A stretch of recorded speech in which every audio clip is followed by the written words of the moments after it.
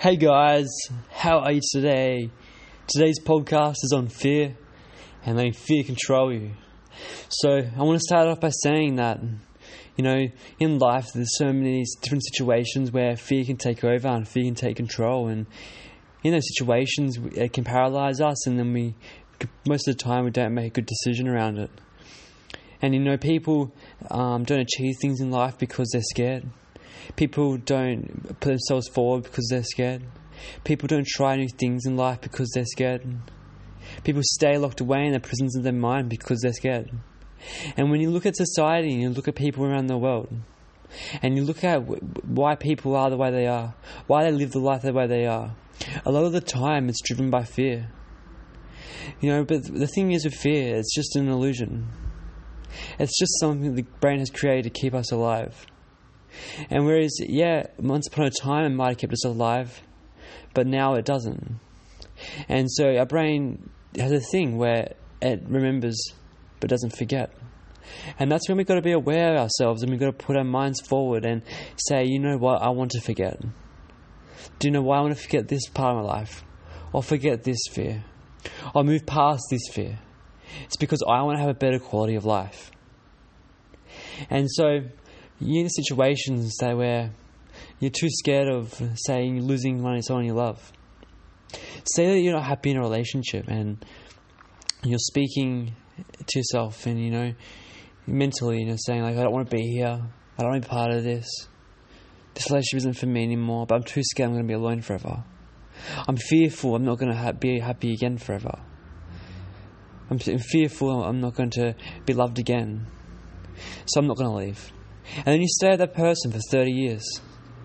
30 years pass, and now you've spent the last 30 years living in fear.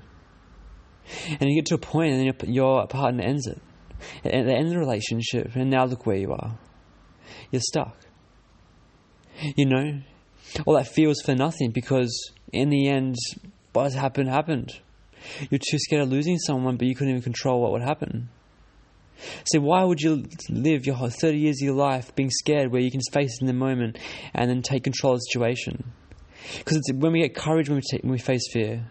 And when we face fear, that is how it can happen. One little ounce of fear can change your whole life. And beating that 1 ounce of fear can change your whole life. People don't want to try things because they're scared they're going to fail. But why does it matter if you fail? Why letting this thing you call fear dictate your life and control you? Why do you not choose to be stronger than that fear? If you're scared, what's there to be scared about? People get scared, people get scared they're going to lose their job, or scared they're going to lose money, or they're scared that they're going to not be liked. So because of all these things, they get confided to what society expects of them.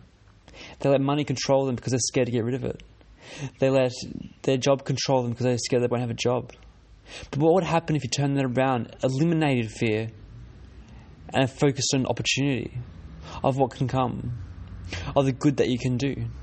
The whole game would change. Instead of focusing on not having enough money and fearful of not having enough money, you'd be focused on, how do I make more money?